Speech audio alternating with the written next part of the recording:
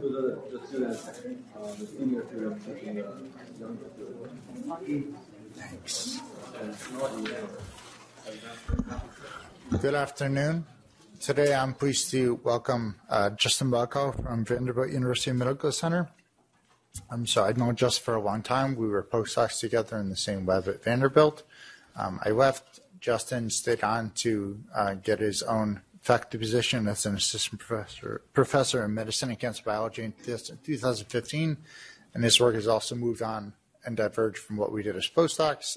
He's moved into the realm of more immunotherapy in combination with so-called targeted therapies, namely kinase targeted therapies, and I think also genome methylation alterations. He received his Pharm.D from SUNY Buffalo in 2004, and then he completed his Ph.D. at the University of Kentucky with work focused on pharmacogenomics and non-small cell lung cancer, and then did his postdoctoral training at Vanderbilt with Carlos Sartoriaga. He's received numerous prestigious awards, including an R00, a Career Catalyst Award from Susan G. Komen, more recently an Era of Hope Award from the Department of Defense, CDMRP, and he previously received a Breakthrough Award focused on breast cancer research, also from the DoD. Funding from Genentech, and also the Stand Up Cancer Initiative. So Justin is a highly translational researcher, bridging both the lab and the clinic, and is heavily involved in clinical trials, both in the design and the translational endpoints. He has a very long list of publications that I won't go through. Most recently, his work appeared in Nature Communications a few months back, which I think he's going to talk to us about today, as well as some fresh stuff that's not yet published. I don't want to take up his time because he has a ton of work to do. Justin? Oh, sorry. Justin does not have any financial interest with respect to this activity, although he apprises me that he does have financial interests elsewhere. He does not intend to discuss off-label or investigational use of a product or device, and he is not receiving direct payments from a commercial entity with respect to this activity. Thanks. Thank you. Can you guys all hear me? Is this mic'd up enough? Awesome. So I learned last night that my entire career, at least in Todd's eyes, was due to him because he was the one that convinced Carlos to hire me for my postdoctoral fellowship. So that's apparently a lot to live up, and I didn't realize that I went so long not knowing that. But no, just kidding. Todd is a good friend. He was a really good mentor to me in my the early stages of my postdoctoral fellowship. And as he left, we've still continued to bounce a lot of ideas off one another. And I still consider him a very close friend and colleague. And I was very excited to get the opportunity to come up to Dartmouth to present some of our work. So in Carlos's lab, mainly studying molecular interactions and therapeutic sensitivity and resistance. Rarely did we do any experiments in an immunocompetent mouse unless they were a genetically engineered mouse model of breast cancer. And even then it was mostly only because reviewers told us to, because they wanted a spontaneous tumor model rather than an orthotopic human tumor cell line xenograft or PDX model. And so as I stayed at Vanderbilt, as many of us often will stay at the same institutions as our previous mentor, the challenge also always becomes is how do you differentiate yourself? And there's also sort of this area of excitement or this feeling of excitement of kind of learning a new field and trying to adapt something that you've learned in your past towards a new area. And so it was right around that time that I was visiting ASCO, I think it was in 2013, and was seeing the sort of uprising of immunotherapy and the responses that we were observing in metastatic melanoma, and realized that I absolutely knew nothing about immunology, or I knew very little. Like, I could barely tell a T cell from a macrophage. I didn't know any of the lineages, and I said, well, there's a big area that I could sort of stand to kind of dabble in. And I had no intentions of becoming an immunologist, and I am certainly not an immunologist by any standards today. Mainly, we look at ourselves as cancer biologists that dabble in tumor immunology to try to find ways that we can augment immunotherapy through our knowledge of tumor cell signaling in the tumor microenvironment. So nonetheless, I'm going to start off with an immunology slide. And this is just from it's nothing crazy. It's from the basic principles of immunology textbook. But we know that cancer arises, or likely arises, I guess this can't really be proven, but we think that cancer likely arises at many points in our natural history, but it never actually develops an overt tumor. And this is primarily because our immune system, in addition to protecting ourselves from microbes or pathogens, can also effectively eliminate cancer. There are case studies of spontaneously resolving melanomas dating back as far back as the 50s and 60s in the literature. So it likely arises and may be eliminated by the immune system at many points in natural history. However, cancerous cells can reach this equilibrium phase shown here, in which case the elimination of immunogenic clones as they develop mutations or express antigens that are perhaps are not supposed to be within that tumor microenvironment, or that microenvironment rather, are selected for by the immune system, and therefore the tumor is still held at bay, but the tumor cells themselves are able to persist. And if left long enough at this stage, also known as immune editing, the tumor can eventually escape through a variety of different mechanisms. Now, in part, this can be due to immune editing, meaning the elimination of subclones of the tumor cells themselves, or the pre-tumor cells, that are expressing immunogenic antigens, can be recognized by the T cells. But we now know that one of the primary mechanisms of escape is through the upregulation of particular immune checkpoints. And I'm going to be discussing those in just a slide, but the reason why these mechanisms exist is that anytime you have chronic inflammation at a site of, for instance, infection, is you don't want that immune system to last for too long within that microenvironment, because these are ways that we can develop things like autoimmunity. And so these peripheral tolerance mechanisms are very well ingrained into the vast majority of our tissues, and therefore exist to protect us from things like autoimmunity, but can be hijacked by cancer cells. And so I apologize, this looks maybe a little bit washed out, maybe a little bit less from your perspective, but I'm going to be mainly talking today about the interaction of PD-1 and PD-L1. But of course, this checkpoint, this immune checkpoint field is much more complicated than this. And I think many of us that are in the tumor immunology field that are interested in immune checkpoints often revert back to looking primarily at the ones that have shown efficacy clinically. But the really simple interaction here, for those of you that are unfamiliar with it, and even some of this is actually wrong, but the tumor cell itself can express PD-L1 as well as many other tumor cell cell types rather within the microenvironment, like myeloid cells, can also express PD-L1. But in this simple cartoon, you have a tumor cell. It has an antigen. Maybe it's a neoantigen. Maybe it's just an overexpressed self-antigen that can engage its cognate T cell receptor on a T cell. And so this would turn the T cell on. But for the expression of PD-L1 on the tumor cell, which is engaged in this activation mark, PD-1 on the T cell, that can actually inhibit that and turn the T cell back off. So the T cell wants to kill the tumor cell because it has a neoantigen, for instance, it's being expressed, cleaved up in the endosome and presented on MHCs, major histocompatibility complexes. But the T cell is unable to do its job because PD-1 is engaged by PD-L1. You can inhibit this. We now have proof of this clinically, that if you inhibit this either by an anti-PD-L1 antibody or an anti-PD-1 antibody, you can break this negative regulation and reactivate the T cell, possibly, or at least reactivate a new population of T cells that are coming into the microenvironment and activate the T cell against the tumor. Of course, we now know that this can get more complicated. We have things like in the tumor-draining lymph node where CTLA-4 can compete with CD28 for co-stimulatory signals, things like CD80 and CD86. So CTLA-4 antibodies can induce T cell priming in the tumor-draining lymph node and diversify the clones of T cells in the body that are able to find and seek out the tumor cells and therefore eliminate them through that mechanism. We can also make this incredibly more complicated, right? So we can blow our minds with all of the numbers of different immune checkpoint interactors and agonists that exist within these interfaces. And so really we now have a problem. When it was just this, it was really easy. Let's combine everything with PD-1 or PD-L1. But now we have to look at different tumor types. What are the checkpoints that are displayed within the TME, either on the tumor cells or the microenvironmental immune cells? Is it the lymph node? Is it the tumor? Which ones are actually holding the tumor cells or holding the immune cells in check? And which ones are going to actually be in the right combinations for the right patients in the right disease? So we have a real challenge on our hands now. But again, I'm going to simplify this and mainly talk about today what we look at, which is PD-1 or PD-L1 the PD-1 interaction.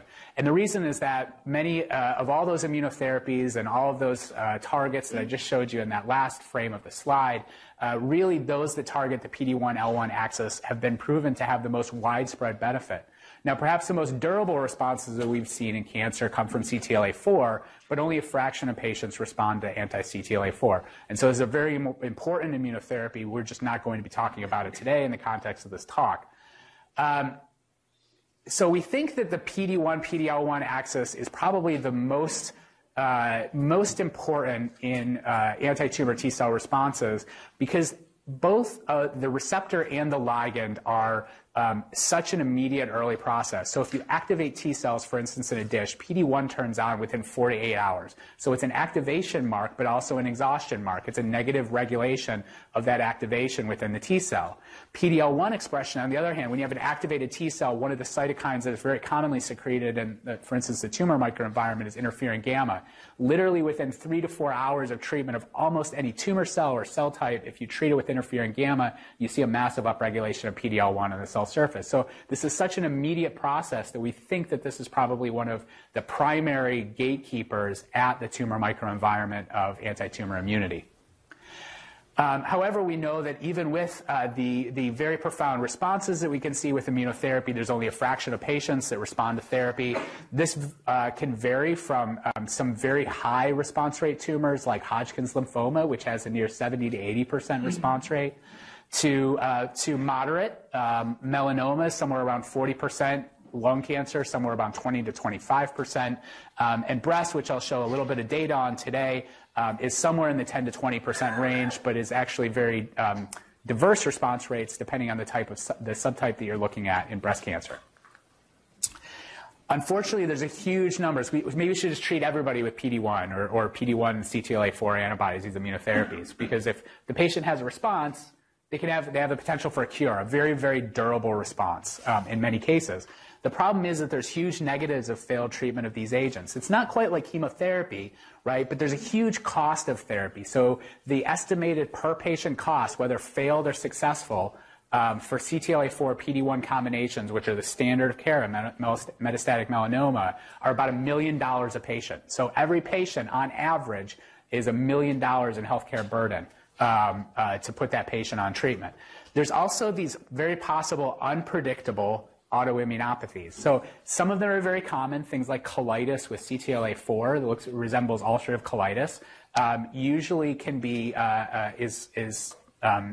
susceptible to steroid treatment, so you can reverse it with steroids, or things like TNF-alpha antagonists. But a small subset of patients have incredibly refractory colitis from these, and we know that this is an autoimmune type process.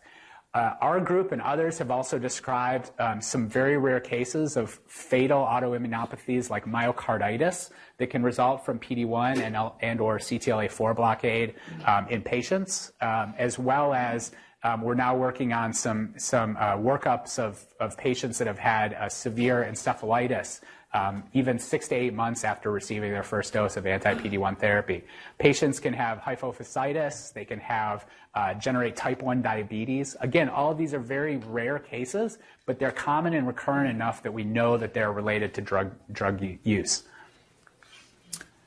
So clearly, out of all of these things, we need to find ways, as with any personalized cancer initiative, personalized medicine initiative, we need to find strategies that we can enhance the response rates, that we can enrich for the patients that are most likely to benefit from these drugs.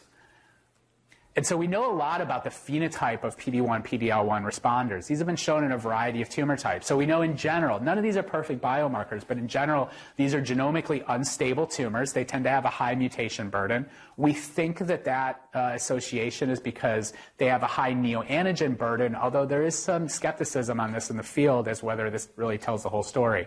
So what I mean by neoantigens is every time you have a mutation, you have the potential that that mutation is translated to a protein, is cleaved up, and is presented, loaded on MHC molecules and presented to the immune microenvironment where cognate T cell receptors on T cells in that microenvironment can identify that antigen and recognize it as non-self.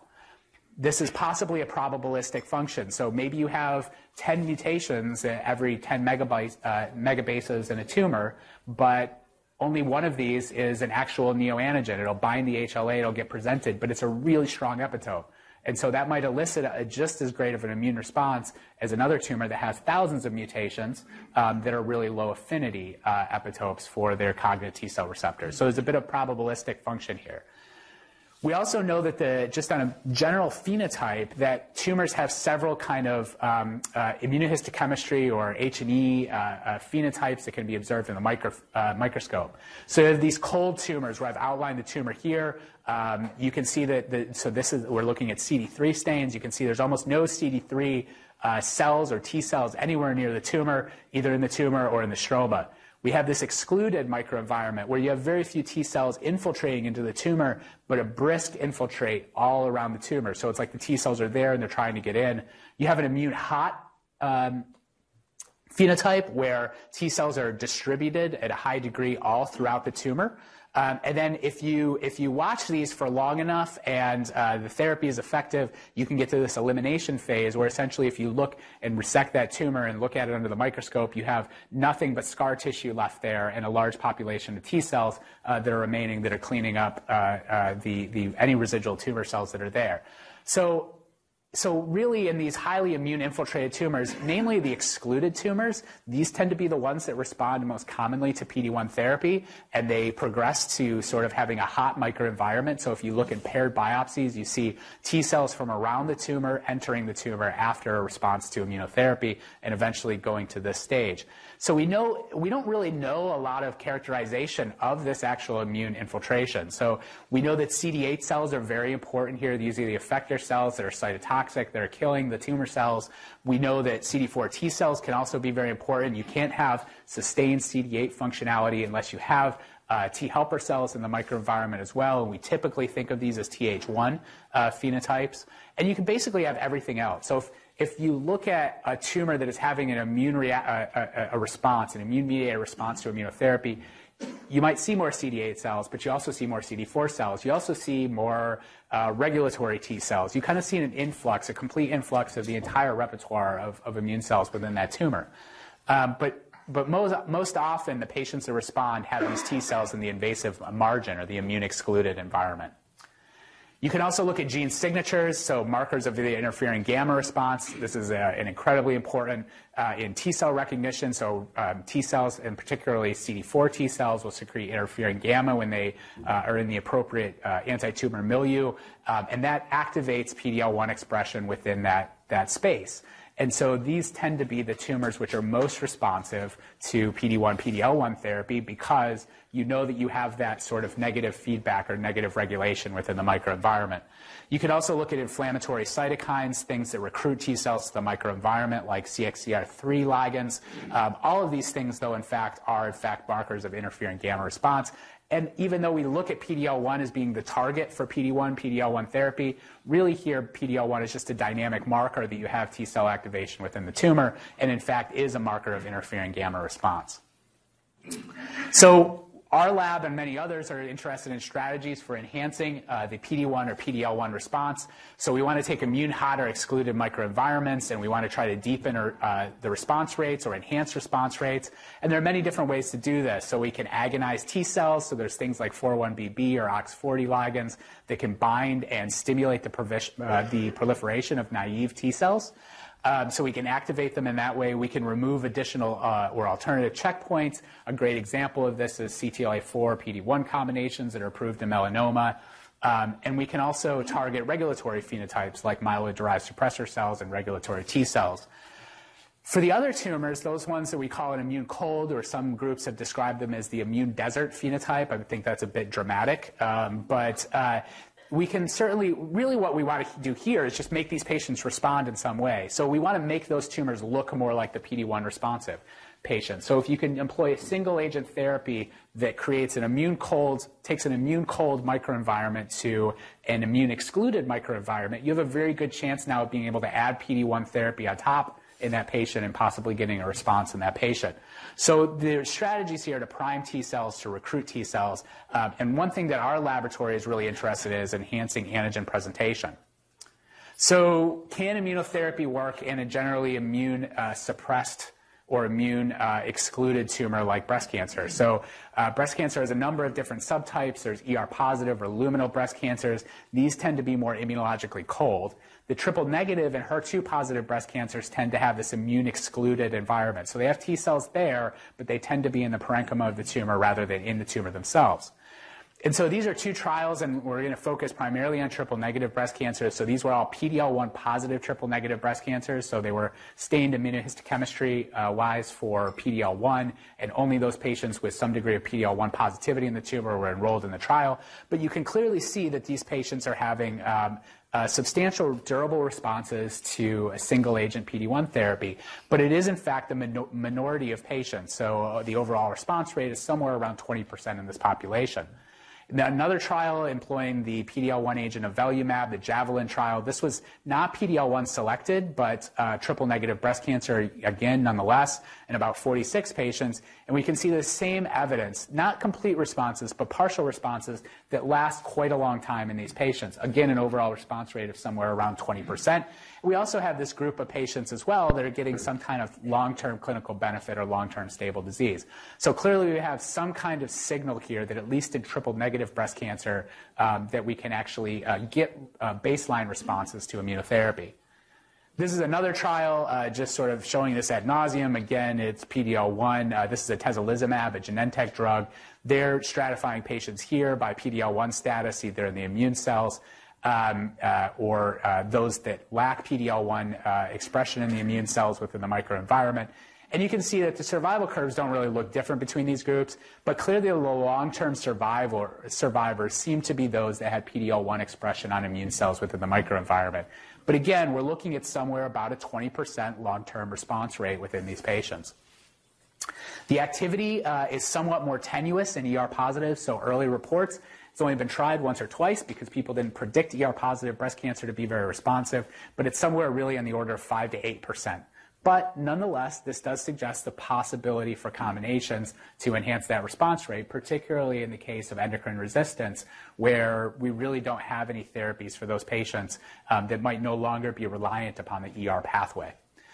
And then finally, HER2 positive disease has a lot of correlative signal. They have a substantial number of tumors that seem to have all the makings of a PD-1 responsive tumor, but we really haven't seen substantial clinical data coming out yet to support or refute that hypothesis.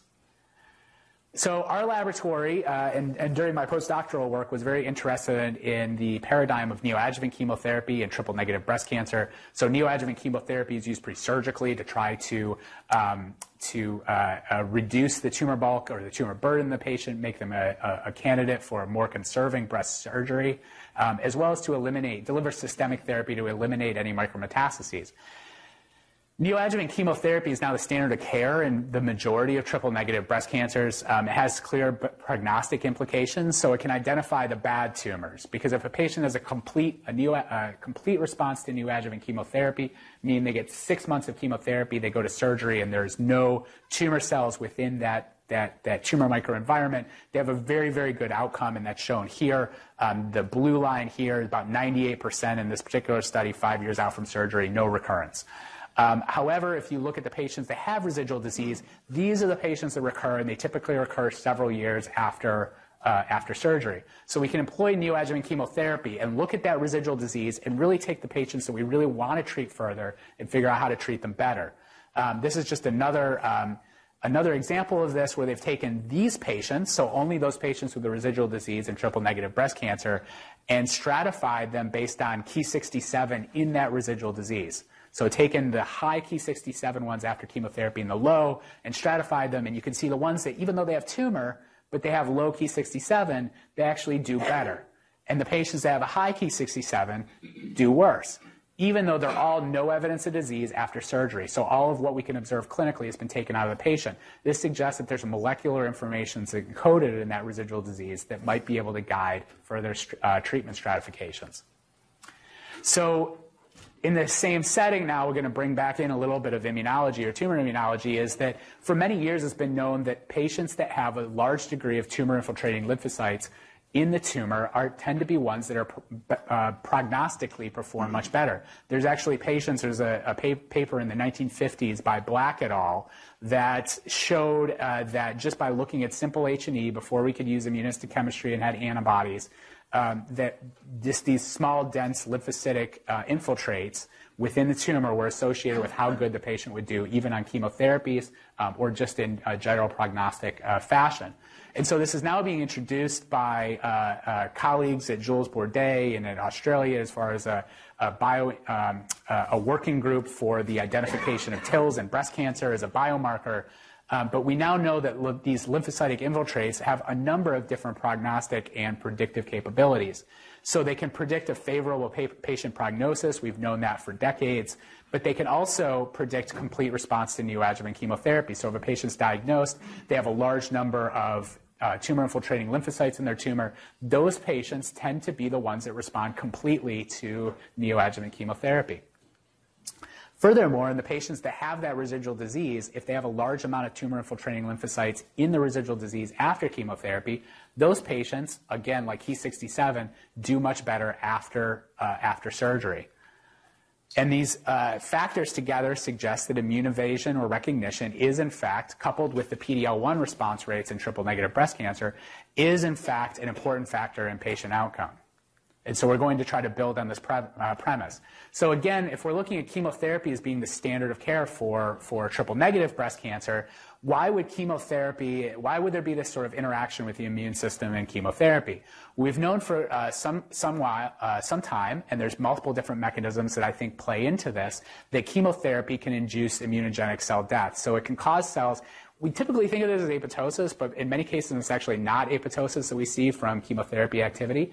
What you actually have is necrosis of the tumor cells or dying of the tumor cells that generates immunogenic cell death. It releases antigen. Rather than imploding, the tumor cells explode. They release antigens that drain to the tumor-draining lymph node that are taken in by phagocytic cells like dendritic cells and then are displayed to T cells. Those T cells also receive signal from the immune microenvironment like CXCL9, 10, and 11, which are CXCR3 ligands, that bind to the T cells and give the T cells the license to leave the lymph node and search out that site of inflammation. So this is how this entire system is built on a very basic level. And so chemotherapy, as well as having other more specific mechanisms, including the release of double-stranded RNA from within the cell that can bind TLRs in the tumor microenvironment, all of these things have the potential to potentiate anti-tumor immunity after chemotherapy.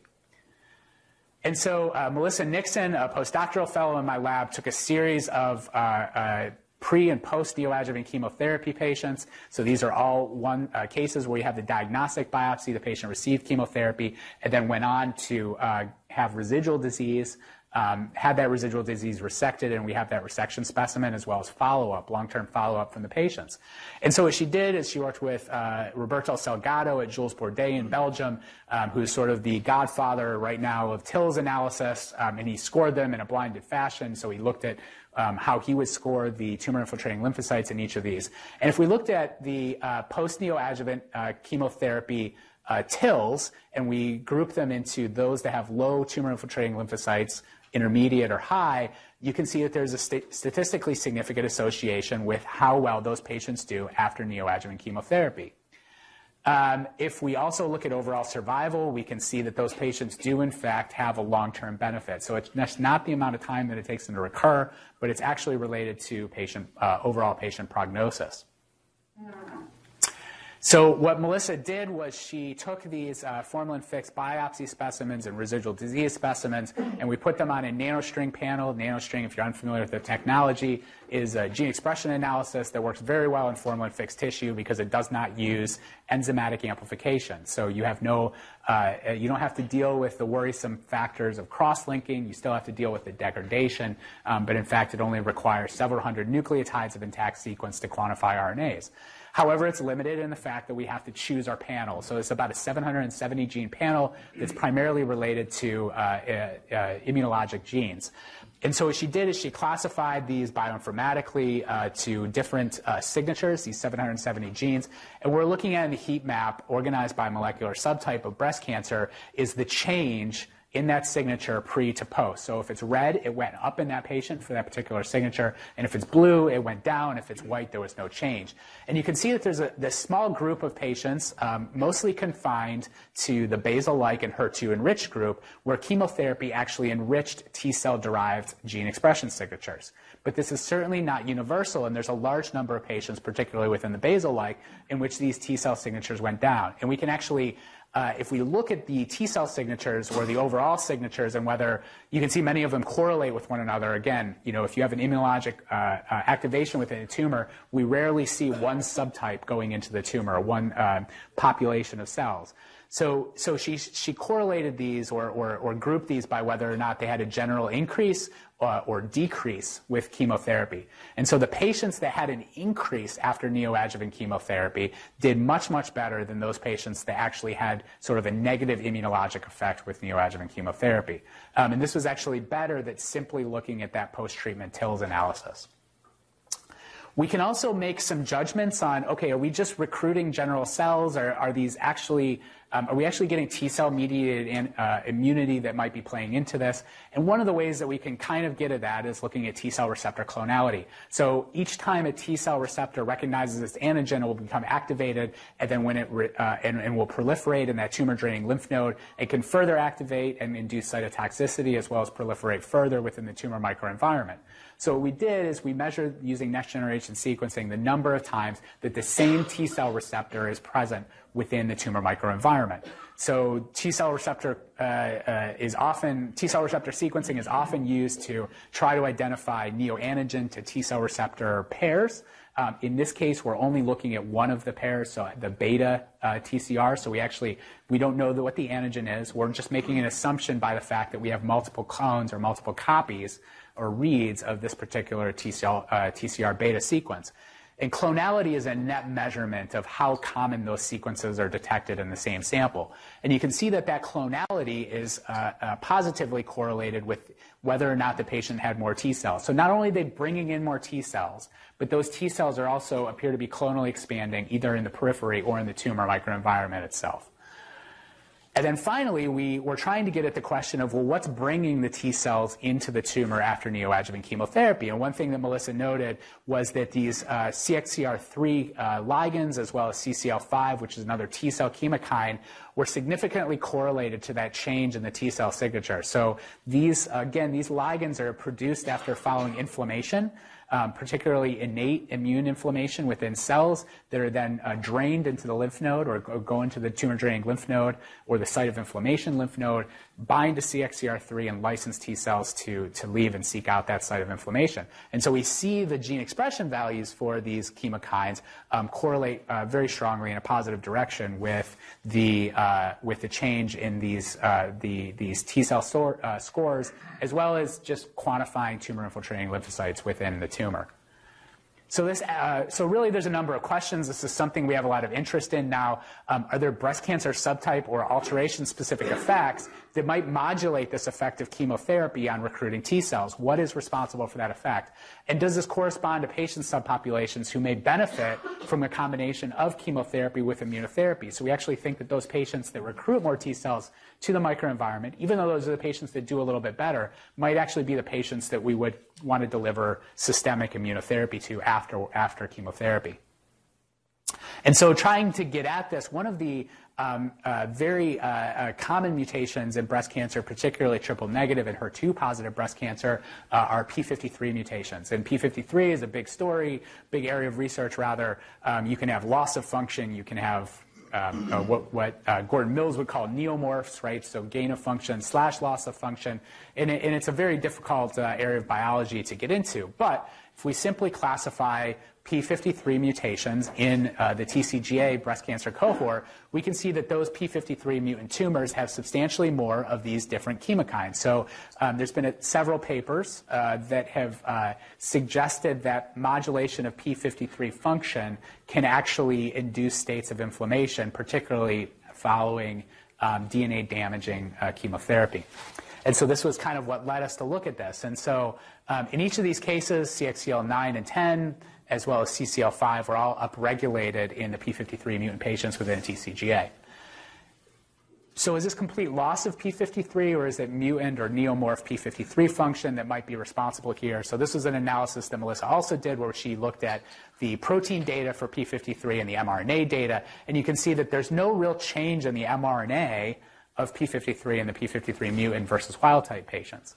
However, the mutated patients have actually more P53 protein. And this has been known for a while. So P53 is often mutated in triple-negative or basal-like breast cancer, and P53 immunohistochemistry used to be a marker to actually identify basal-like or triple-negative breast cancer, because when that protein is mutated, if it's not completely eliminated, so we'd rarely have copy loss or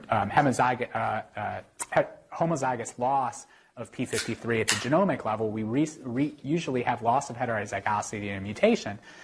These mutations actually induce stability of the P53 protein itself, which is where we think that this difference in the protein expression is coming from. So if we then go back to the TCGA data again, just trying to draw some more correlative data from the bioinformatic analysis here, we can correlate across patients with CXCL9 with T-cell signatures. So genes like CD8A, which can also be expressed in dendritic cells, but is primarily a marker of T cells within the microenvironment. So we see good correlations there. Perhaps not so good correlations, but still statistically significant in CXCL10, and again, a very good correlation with CCL5. We can also look at, leverage large databases of genetically engineered mouse models. So there was a paper in genome biology that was published out of Charles Perou's lab, UNC, in I believe 2007 or 8, where they did microarray on about 200 different genetically engineered mouse models of cancer. And you know what the alterations are within each one of these tumors, or at least what the driving alterations are. And so we can separate those out by ones that have a P53 alteration as part of the genetic model and ones that don't. So it's a very crude sort of separation. But again, if you look at the P53 altered models, you can see that, again, these tumors express more CXCL9 and CXCL10. And if you use, again, sort of this crude measurement of T-cell infiltrate into these models, we again see a positive correlation of CXCL9 with CD8A mRNA across these 200 genetically engineered mouse models. So in order to try to study this in the laboratory, Melissa did use CRISPR to target P53 within the relevant DNA binding domain, and then she treated those cells with either docetaxel or doxorubicin, finding that the DNA damaging agent doxorubicin massively upregulated CCL5 and CXCL9 in response to chemotherapy, and had a very profound effect on CXCL10, suggesting that something with P53 loss of function or difference function was changing the response to DNA damaging agents as far as innate inflammation in the cells. And then P21, which is a canonical P53 target, is showed here just as proof that the P53 cell lines have lost their canonical function. So these cells that we've hit with CRISPR. So this leaves a number of questions. Again, are there other tumor intrinsic pathways or molecular alterations that might be able to suppress anti-tumor immunity? We're also going back and trying to model these P53 lines within a mouse model. We're doing things like trying to block CXCR3 to see if that can abrogate the trafficking induced by chemotherapy of T cells back into the tumor microenvironment. But really wanted to get at, are there other tumor intrinsic pathways that can suppress anti-tumor immunity? And I'll probably have to fly through this story because I tend to talk a lot, explain way too much, or else put way too many slides within my presentation. Todd will tell you that I do happen to talk a lot. So this was a paper, Cancer Discovery in 2014, that we published whenever I was still a postdoc in Carlos's lab. Again, looking at post-neoadjuvant chemotherapy and looking at the alterations that are present within that residual disease and separating the mutations and alterations into pathways. So 5 different pathways here. Working with collaborators at Peter MacCallum Cancer Center in Australia, what we did was we took all of these residual disease specimens as well as the pre-treatment biopsies, and we took whether or not the tumor had a genomic alteration in one of those 5 pathways, and we correlated it to whether or not there were TILs in that same tumor. And there was no association with mutations or alterations in any of these pathways shown here with TILs in the pre-treatment biopsy. However, what we did find was that alterations within the RAS-MAP kinase pathway were associated with suppression of TILs within the tumor microenvironment in the post-neoadjuvant chemotherapy microenvironment. So we are also able to replicate this in the TCGA data. Again, these are non-canonical alterations within the RAS-MAP kinase pathway, things like loss of function mutations in NF1, amplifications and gains in BRAF and KRAS family members. We'd also found that an activation signature, a transcriptional signature of the MAP kinase pathway was associated in the same patients with really poor outcome. We never really had a good hypothesis for that other than the MAP kinase pathway is bad, and so if it's activated in these patients, they do worse. But what we ended up finding was that the TILs within the patient sample was directly correlated to an activation signature of the MAP kinase pathway in an inverse direction. And again, going back to our genetically engineered mouse model data set, we saw the same functionality, or the same association, that the more activation of the RAS-MAP kinase pathway you had, at least at the transcriptional level, the less markers of tumor inflammation you had within the tumor microenvironment, or T cells. And then finally, going back to the TCGA and scoring meticulously all 206 basal-like breast cancer specimens by the H&E for TILs, we were again able to show an inverse correlation between that transcriptional signature by RNA-seq within the basal-like tumors with TILs. We had microarray data coming out of the lab trying to understand what this pathway was doing as far as suppression of anti-tumor immunity. And one of the things that I found, again, with my poor appreciation of tumor immunology at that point, which is about 2013 or 2014, was that one of the things we were seeing was when we inactivated the MAP kinase pathway with an inhibitor, we were seeing upregulation of MHC class II. So MHC class II is usually on your professional antigen-presenting cells. There's data to suggest that it is, in fact, on tumor cells themselves, but the functionality there isn't really known. Typically, tumor cells are not thought as being presenters of class II restricted antigens. And so working with the RIM lab at Yale, we were able to do quantitative immunofluorescence, demonstrating that within our breast cancer samples, there was a series of tumors that were expressing class II specifically on the tumor, whereas here we're showing, again, I apologize for the washed out signal here, all the class II expression is in the tumor stroma rather than tumor cells themselves. And again, we could show that the class II expression specifically on the tumor cells was associated inversely with this MEK transcriptional signature. And actually, we saw a very similar functionality with class I by immunohistochemistry. Shireen Loy's lab was working with this on a molecular level, showing that if we treated breast cancer cell lines with a MEK inhibitor for several days to prime them and then hit them with interferon gamma, we saw enhanced expression of class I and class II, as well as PD-L1 expression. So MEK inhibitors were actually sensitizing the cells to interferon gamma induction. So we developed this idea that if we have interferon gamma secretion from the anti-tumor milieu, we are activating MHC and PD-L1 expression. We would inactivate that pathway by activation of the RAS-MAP kinase pathway so it can suppress that interferon gamma effect. However, these two effects of interferon gamma that we are interested in, PD-L1 expression and MHC2 and 1 expression, have opposing effects on the microenvironment.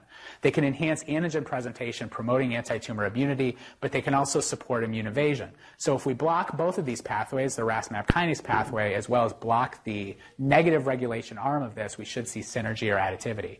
And so we were able to show this in several different breast cancer models. This is AT3-OVA, so it expresses ovalbumin antigen, where we got several complete responses to this combination. And this is in a model with T cells. And we can show that this has at least T-cell mediated activity because we can do the same model in a RAG-deficient mouse and abrogate that effect. We can also look at a relatively lumina-like model, the MMTV-NU. We can do it and see profound responses to the combination, but also some single-agent activity of PD-L1 using collaborating with our Imaging Science Center. We could do immunopet, so we take a CD8 antibody and we put on a PET tracer and we inject that into the mice, and so we can visualize a CD8 signal. Shown here, you can see that immune-excluded signal around the tumor, and then we treat with this combination of MEK inhibitor plus PD-L1, and we now see that signal goes into the tumor as locally in the cortex of the tumor.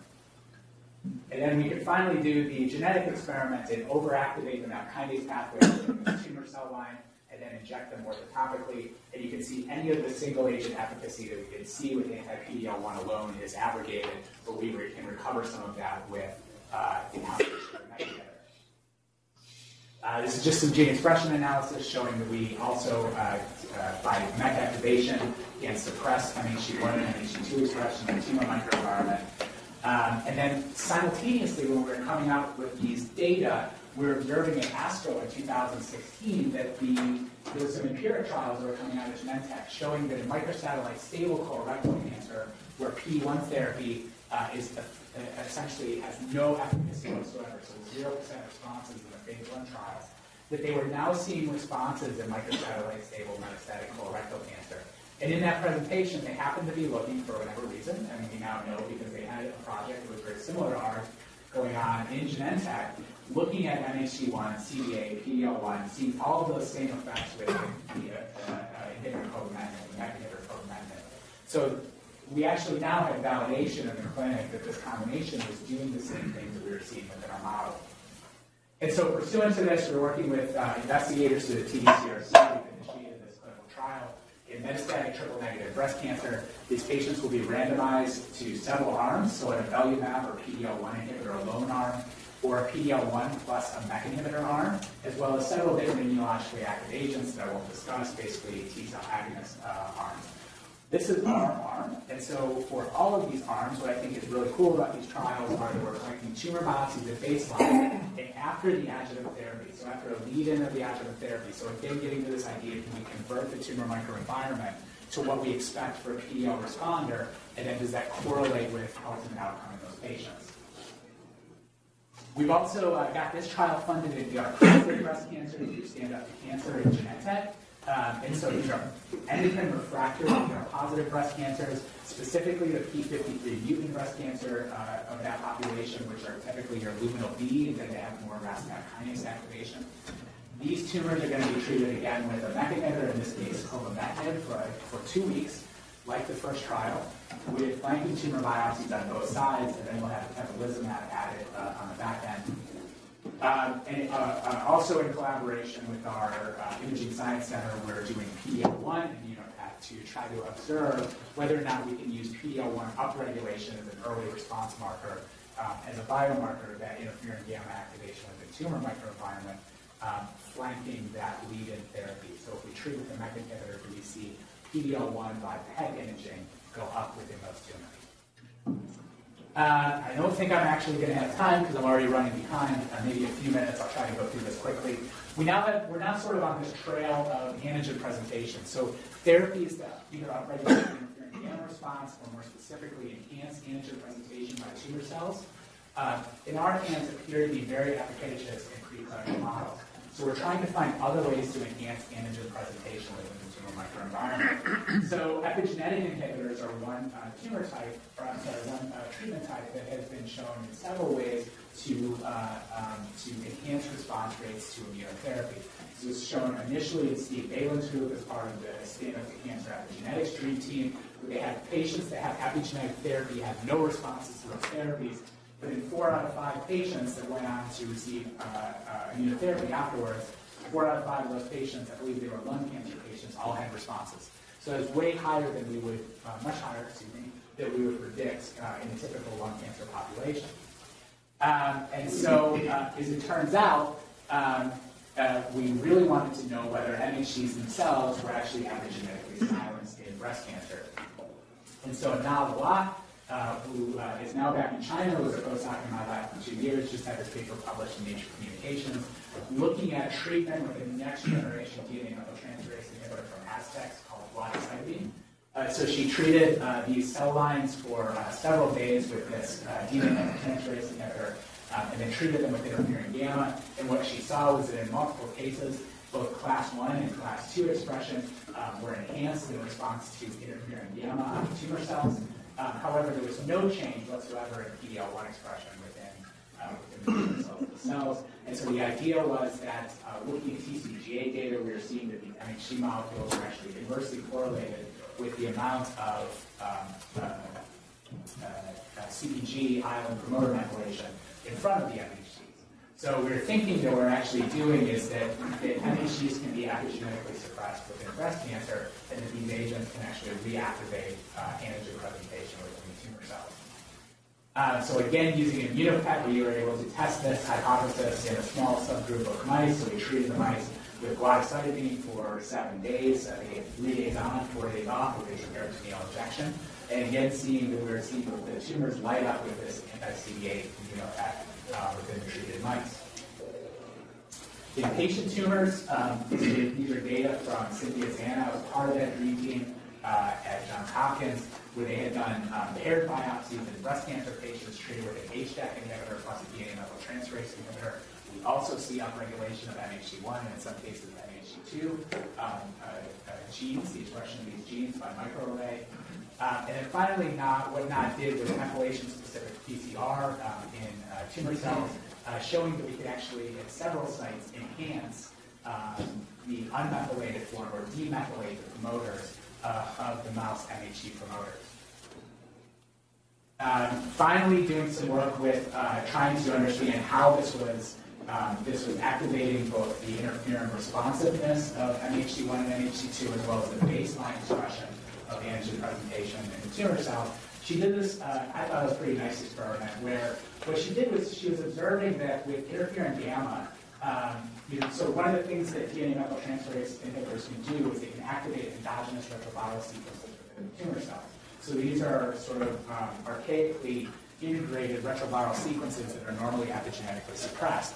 Release of that can activate these transcripts, which can activate pattern recognition receptors within these tumor cells themselves and increase innate inflammation. And that can activate the NF-κB pathway.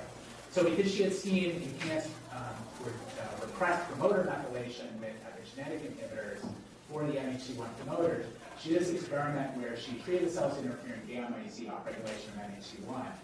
If she did the same experiment and she used an NF-κB inhibitor, she only partially blocks this effect. So what this suggests is that these ERV sequences might actually be only partially responsive for the enhanced MHC upregulation within the tumor cells. And again, however, if she hits them with interferon gamma, but in the context of a DNA methyltransferase inhibitor, she can actually completely block. While we get more MHC1 expression with the DNA methyltransferase inhibitor, she can completely block the interferon gamma induction by that mechanism. So this appears to suggest that the just tumor data, we also get combinatorial effects in several different tumor models, shown here and here. But really just getting to sort of the final idea is that DNA methyltransferase inhibitors through this known mechanism can upregulate ERVs, which activate the NF-κB pathway that primes tumor cells for interferon gamma responsiveness. However, they also have a direct effect that was not previously disclosed or identified, which is they can actually directly demethylate the MHC1 promoter. We actually think that both of these mechanisms may be important in the potential efficacy of these agents, at least in breast cancer, possibly other diseases, for combinations with immunotherapy. So we have lots of different ways that we can try to combine small molecule inhibitors, radiotherapy, other immunotherapies, chemotherapy, hormone therapy with immunotherapy. It's possible that many of these things work, but we have a limited number of patients.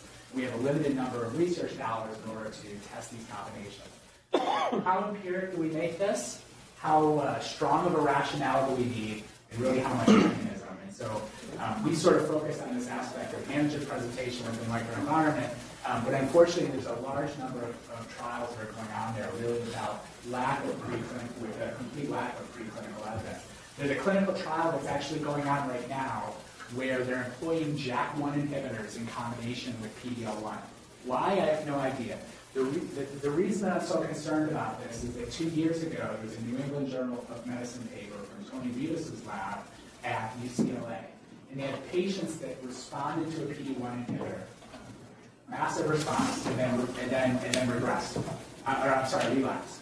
And they looked at the genetics of that relapsed tumor.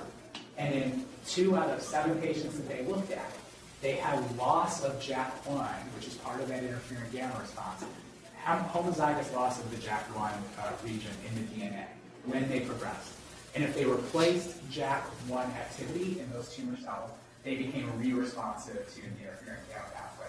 So we're actually inducing the mechanism of resistance with a small molecule inhibitor in patients within these trials. And I truly, talking to the drug companies, cannot get a very good reason as to why they're doing this combination in patients. And so, I think we do need to understand some mechanism. We might not have to have all of the mechanism worked out, but at least some proof of concept in preclinical models that these drugs are going to be efficacious in the right tumor, in the right patient, in the right disease setting. So these are our conclusions to understanding the heterogeneity among breast cancer subtypes, to chemotherapy-mediated immune responses. We think is a high-yield field that may help to design combinatorial trials with immunotherapy and chemotherapy of breast cancer. Suppression of antigen presentation pathways, we believe is a tumor strategy to promote immune ignorance. And there's a number of different clinical trials that are in progress right now that we're either collaborating on or testing some of these hypotheses. The I-SPY2 trial and IMpassion trial for combinations of chemotherapy. Our trials, ACORN and TBCRC047 for MEK inhibition. And then finally, an epigenetic modulation study, which we're now seeking funding for with Aztecs for triple-negative inguinal breast cancer. So with that, we work with a lot of different people, and these people have been absolutely integral in getting these projects off the ground. As I said, we're cancer biologists that are getting into tumor immunology. And as you can imagine, that's a very difficult field at the present, very convoluted and congested field. And so having these key collaborators to enhance the translation impact of our work is very critical. Specifically, my old mentor, Carlos Arteaga, Shireen Roy at Peter MacCallum in Australia, Charles Manning, who's just an outstanding guy and imaging scientist, nuclear imaging, Rebecca Cook, who is our mouse models expert, Ingrid Meyer, who's our breast oncologist, and then we're collaborating on this treatment trial with Hope Bruno. And then my laboratory, which seems to change so many times that nobody's in the same picture twice. But I knew I made it as a young investigator when my lab came in dressed like me for Halloween. So they all wear jeans and cowboy boots and a sports coat or a blazer, sunglasses, and a puka shell necklace. That's what me. It took me like 10 minutes to figure out why they were all wearing sunglasses in the lab. So we get lots of different funding from many different foundations and mechanisms. It's really important for us as young investigators, and so we really want to acknowledge those sources. So thank you.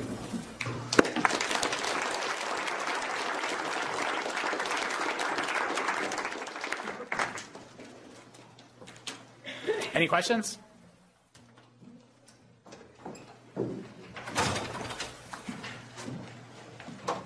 Yes. So you showed some data on perturbations in MEK. How do you know that affects the activity of the TILs? Do you have a readout on those, or are the TILs in patients who have great responses, immune responses, are they also the problem? So this is what we think is going on. So we have a little bit of a mechanism of what the RAS/MEK kinase pathway activation can do to tumor cells and cells. Now, it's really hard to say that the absolute expression of MHC1 or MHC2 is a rate-limiting step. So there's low to high expression of class 1, for instance, actually enhance presentation of T cells and increase the rate of T cell expansion. We do know that class 1 and class 2 is part of that interferon gamma response, and most cells will at least express class 1 endogenously. So there's got to be a reason why nature has created that system to actually upregulate. It does have to do something. What we also know is from Ira Mellman's lab at Genentech, who shortly after us with much greater impact, was that there's a MEK inhibitor effect on T cells and cells. So the MEK inhibitor will completely block T cell proliferation in a dish. If you activate them with CD3, CD28, they will proliferate. If you put a MEK inhibitor in there, there will be zero proliferation. And what he showed was that from the T cell side, is that in the tumor microenvironment itself, what MEK inhibition actually does is it takes already activated T cells and it keeps them from dying or from apoptosing due to chronic antigen exposure. So it actually prolongs the survival of the T cells you really care about, which are the antigen-experienced ones in the tumor microenvironment. But that's completely his work that we haven't done any of those studies to confirm.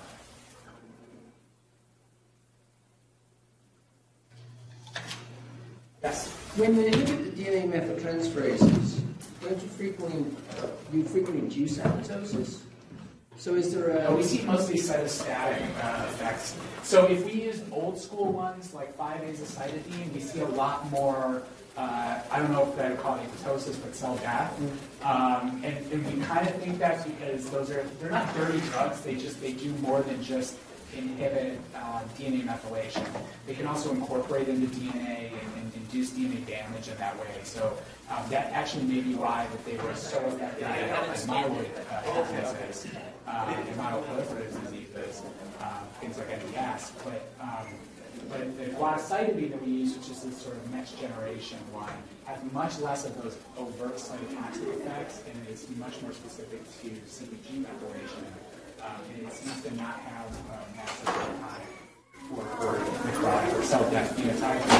It's mostly cytostatic. Those things that don't show me a cell or about EZH which are being used in oncology for the same reason. Yeah. And they're seeing on those. Yeah, so we just started using the EZH2 inhibitors mainly because class 2 expression by some investigators have been shown to be suppressed in tumor cells through primarily an EZH2-mediated pathway. And we also have some other ideas on that pathway. We haven't probably done enough to say that we're seeing a lot of cell death. We're using the GSK compound, but we're probably not far enough into the project to say anything intelligent about what we're seeing in at least breast cancer cell lines with EZH2 inhibitors. But I certainly think that combining different epigenetic inhibitors, at first glance seems like, well, why would you just overlap the same mechanism of action? But when you really get down to it, they have very different effects on on chromatin structure and the genes that they can express or re-express. And so we do have some interest there, but I just can't remark on it intelligently. Other questions? Thank you. Thank you, guys.